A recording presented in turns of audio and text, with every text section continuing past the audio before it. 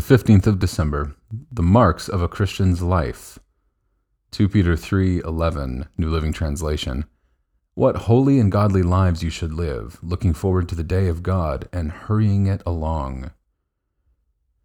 There is an old saying that we are the sinner's Bible, we are the scoffer's creed. In our day, when so many people do not go to church, that saying is really very important. The only contact many people may have with Christianity is you.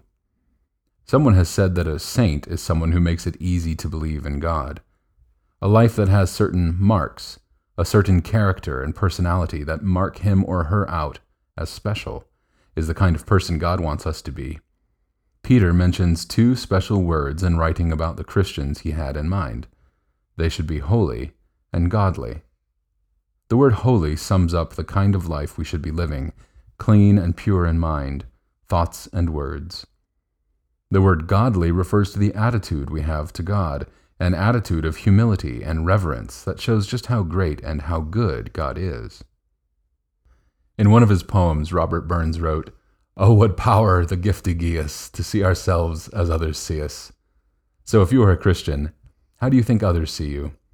Can others see Christ in you? Can they see holiness and godliness in you? These are very challenging and personal words.